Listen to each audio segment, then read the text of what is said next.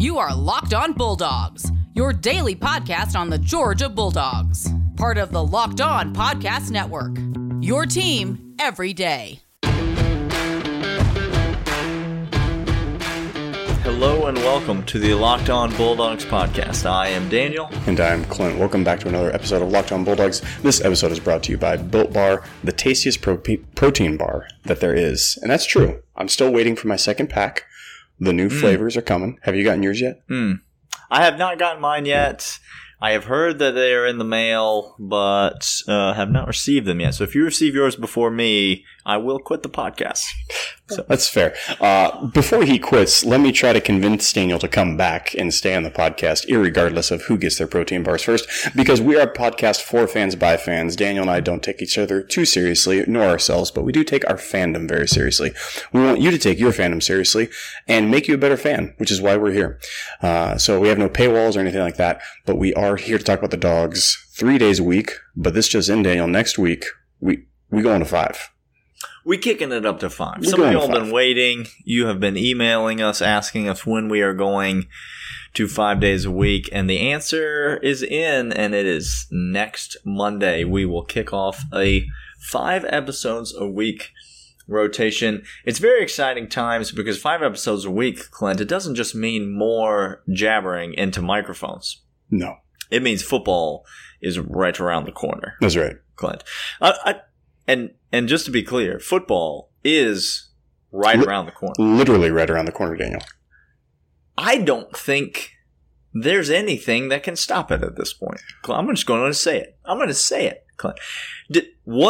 Have there been outbreaks at major universities since we began this football practice, Clint? How about Notre Dame? They doing all right up there? No. How about North Carolina? Things going well down there? No. How about stuff down at Florida State? Are the coaches handling the COVID situation well down there in Tallahassee? If by putting your head in the sand and trying to pretend it's not there is anything, then they're doing just fine. Let me ask you this, Clint. Is the Florida State, North Carolina, and Notre Dame football teams still practicing every day? They, in fact, are. Yes, they are. So I'm just telling you right now, this season's going to start. Daniel, I'm not saying it's going to finish, but it's going to start. Daniel, I'm just going to say this. I was in full confidence that it was going to go. I literally just said nothing could go wrong. And then you said, no, don't worry, asteroids aren't coming after us. Like an idiot. Like I've never been a Georgia fan. This is the kind of thing we're talking about. We're here to try to make you better fans. One of the ways we do it is by demonstrating what you should not do as fans. And perfect that's example. If you're a Georgia fan, thanks for listening. Thanks for subscribing. If you're new to the show, just click that subscribe button. That helps us out a bunch. If you like the show, you've listened to it for a while, but you've never left us a rating or a review, we just ask simply that you would do that. We don't ask for your money, but we do really appreciate it when you leave us a rating or a review, especially on Apple Podcasts. You can do that. It takes you 2 seconds, and it really helps us out a bunch. Tell a friend about the show. Subscribe your cat. Do all those things. Email us, lockedonbulldogs@gmail.com. Twitter, @dogspodcast. Those are the ways to get in touch with us. We want to hear from you. We want to hear what you're thinking and what you're feeling about this upcoming football season. Today, Clint, we got more to talk about. We're going to segments 2 and 3, we're going to continue our position group rating system. We are leaving the offensive side of the ball. We're going to push pause on the offense. We've done quarterback, running back, and wide receiver, and we're moving over to the defensive side of the ball. We're going to tackle the defensive line. We're going to talk to you about last year's defensive line, going to debrief that, and we're going to hit you with predictions and projections for this year's defensive line. But first, Clint, last week we got Dan Lanning, and so you knew that right around the corner was going to be Todd Monken, and lo and behold, Todd Monken has spoken with the media, his first media engagement as a Georgia assistant coach, and I will just tell you this right now, Clint. I feel like Dan Lanning could meet with the media every week and be just fine with it. Yeah.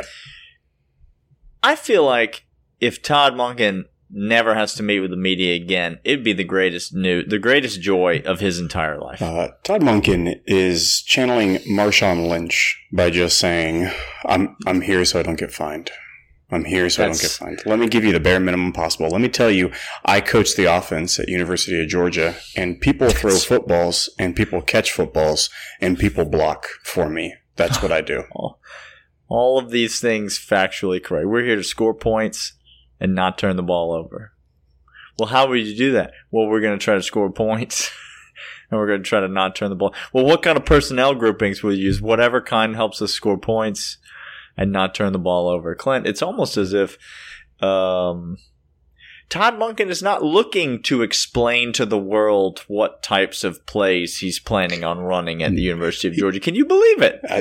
You know what? How dare he not give me a straight answer of the whole game plan for the whole season? How dare he? I am entitled as a fan. We're fans. That's right. That's right. We deserve it. Uh-huh. We deserve to know what's going to happen. No Alabama fans ever watch, or coaching staff ever watches any video of other coaches, surely. Any takeaways from the Todd Monken exchange?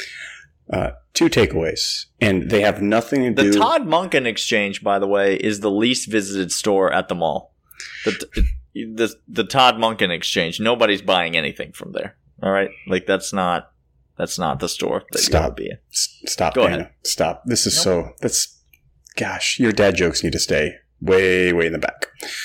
They just come out of me, Clint. I can't help it. Can't help it. Here are the 2 things that I realized. One, Todd Monken is exactly who I want him to be. We just described a man who doesn't want to be at press conferences, who doesn't care about the limelight. Dan Lanning, please go to press conferences, joke up with the people, because you know what you're going to be doing in 4 years? Doing that on a weekly basis. So correct. Go get some time doing it right now. Todd Monken's like, I have no interest in this. My career, I know who I am. I know who Kirby is. Kirby's letting me do whatever I want in the rooms with the people that I care about. You're taking my time away. So, point 1, Todd Monken, thank you for being you. Just thank you. Thank you for being you. All right. Point 2. Point 2. We got ourselves a mini Kirby with depth chart news, Daniel. Jamie Newman throws well. JT Daniels runs well. No. Carson Beck is good. Okay. So now, there's your quarterback breakdown there. You asked for it. You get it. Straight from the horse's mouth. That's what else could you possibly want? My favorite moment of the interview was when I remember the name of the reporter that asked this question, but I'm not going to say his name on this podcast. Don't do that. Don't sully the good man's name. Disparage him. My favorite moment was when Todd Monken was asked what kind of a conversation he had with Nick Chubb when he was considering the job at the University of Georgia, and Todd explained to this person that he had in fact been fired from the Cleveland Browns, and so he wasn't able to talk to Nick Chubb because he wasn't allowed in the building. The key card didn't work anymore, because he had been let go. So it wasn't like they didn't all sit around, on a rug, Indian style, in a circle, just sharing their feelings with each other. I don't think that's how it went down. He got fired from one job, and then, like a grown man, he got offered another job, and he decided to accept it. But it was a cute attempt at a question. Real cute attempt. That's nice. Hey, that pretty much wraps up the news for today. We're going to come back after this, talk about the D-line from last year as to this year. We're going to give our ratings out. But before we do that, Daniel, if I was to ask you the ratings that you were to give that caramel brownie that's to come from Built Bar, what do you think you're going to give that Look, thing? I want to be able to speak definitively on the subject, and I will once the box arrives, but I'm just telling you, it's the first one out of the gate. It's the first one. The question that I'm asking myself right now is, do you put it in the freezer or do you not put it in the freezer? Look, okay? I need producer, intern, video analyst Michael has encouraged us to put these things in the freezer. Now, the caramel brownie, obviously, that's the number one. That's the go-to. That's the leadoff man, okay, in the box. But do you want to send him straight to the freezer, or do you want to just send him straight to the gullet? I need a baseline, Daniel. Of these new bars coming in, I need a baseline. I need to know what I'm working with before I go ahead and put it in the freezer. I need to open that box that Built Bar has, get the tastiest protein bars that we've tasted on the market. Soft, chewy, delicious, low in sugar, high in protein, high in fiber. It's going to get you what you need. Either you lose some weight, get some energy, have a little snack. Guys, gals, everybody love these things because they're tasty. How do you not love it? It doesn't take a special human to love tasty things like candy bars that are good for you. So go to BuiltBar.com, order your box. You get $10 off if you put on Locked On in the promo code. And that's Locked On in the promo code BuiltBar.com. $10 off your first order. All right, Clint, let's jump into this defensive line. If you're new to the show, go ahead and welcome and go ahead and go back and listen to previous episodes. We've already broken down the quarterbacks, running backs, and wide receivers. Now we're jumping into the defense line. The way we do this is we give a Madden-style grade 1 to 99, but not for an individual player, for the entire position group. We do this in two ways. We retroactively assign a postseason grade to the 2019 squad, and then by way of comparison, we give a projection for how we feel like the 2020 squad will be. And so you will be able to see how much or how little we expect improvement or regression from this unit. So Clint, I'm going to tee it up for you, and I'm going to let you be the first to look backwards at 2019. Tell me what comes to mind and give us a grade for the 2019 defensive line. Look, just like we talked about wide receivers, there was a couple of top-heavy defensive line, notably top-heavy Jordan Davis. Okay, he's everything heavy. He's everything heavy. That man is a sequoia that has been growing since the age of 6 months. That boy just a long time, long time. Okay, so I was actually very pleased with this group. Very, very happy with them last year. Have no big complaints. They did a great job. Hey, Florida, how you doing? How's that rushing attack going? Oh well, how's that? Cool. No. Was that going to win you the game? You should go for it on 4th down again after you call 2 timeouts. You should do that again, Dan. Yeah. So I'm giving this group an 89 for last year, Daniel. 89 out of 100 for the defensive line. 2019 is what I got. I'm appalled, Clint. I know I may not look it right now. My voice may not sound it right now, but I'm appalled by your rating. Okay. We are rating the defensive line, correct? Is that what we're doing? That's correct. What's the first word in defensive line? Defense? Defensive? Okay. Uh-huh. We're talking about a unit on last year's defense. So 90 is the floor. Okay. That's where we begin our rating. Do you remember last year's defense? I do, Daniel. It was nasty. Did you watch the games? It was nasty.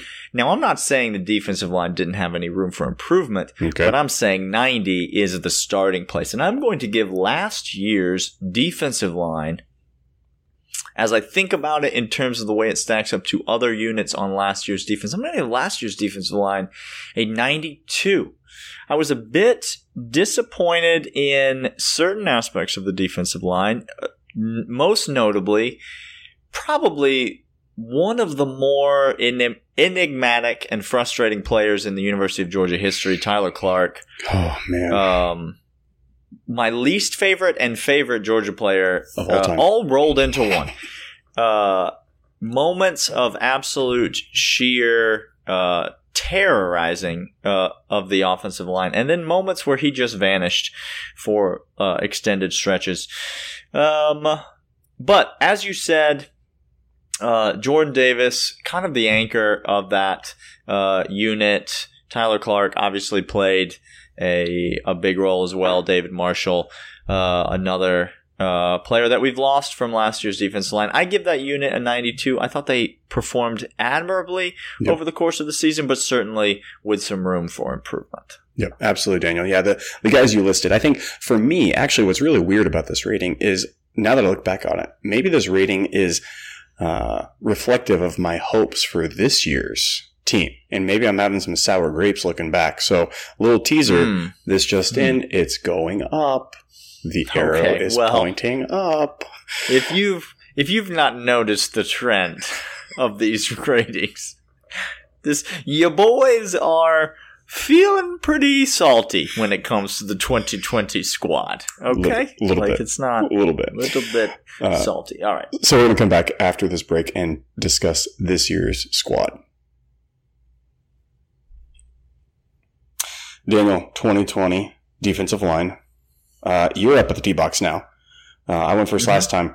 What say you of this year's position group defensive line? What are you going to give them? I am giving this year's position group defensive line, I am giving them a 94.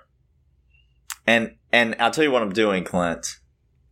I am intentionally lowballing this number. There you go. So that I can be pleasantly surprised. Smart man. This is one of the ways that I create excitement and mitigate disappointment in my life is I intentionally lower my expectations. And just to be clear, lowering my expectations means a 94 Yep. from this defensive line. A couple points higher than I graded last year's defensive line, and there are a few notable reasons for that.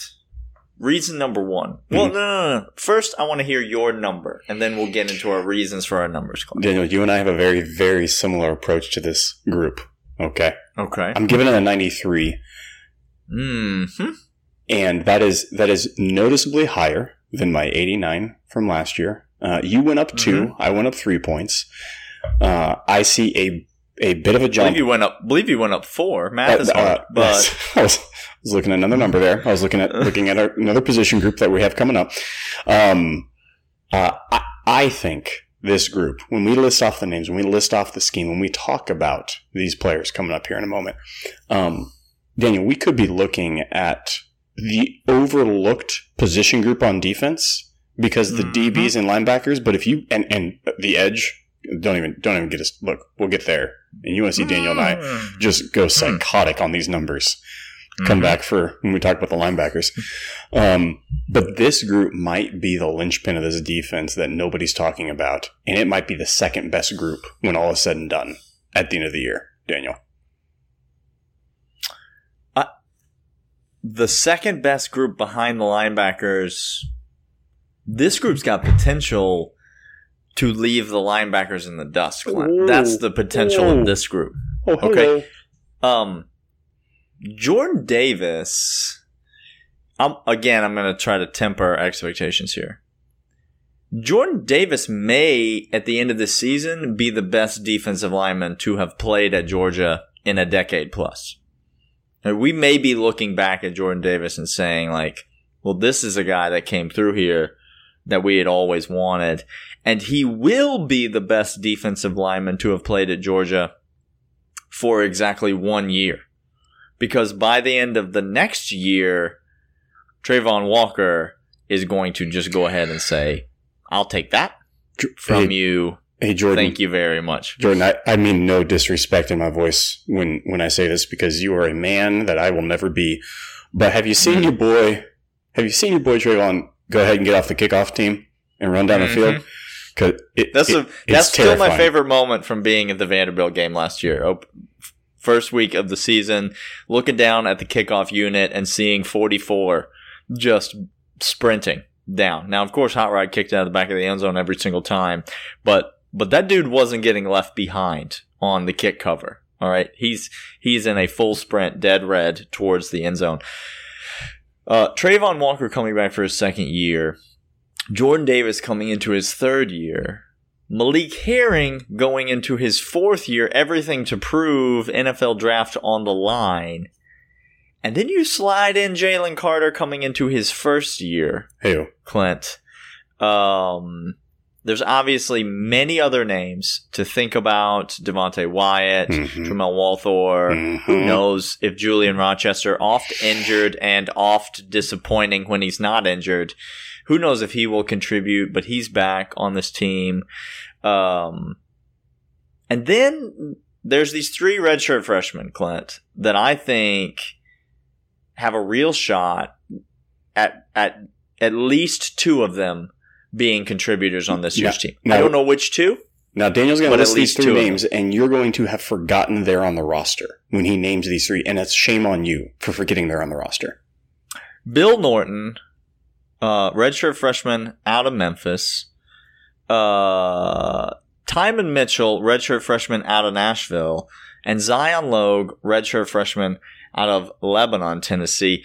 Now, all 3 came last year. They all got some action, but they all took the under 4 game redshirt. But let me just hit you with a few stats here, Clint. Bill Norton, 6'6", 285.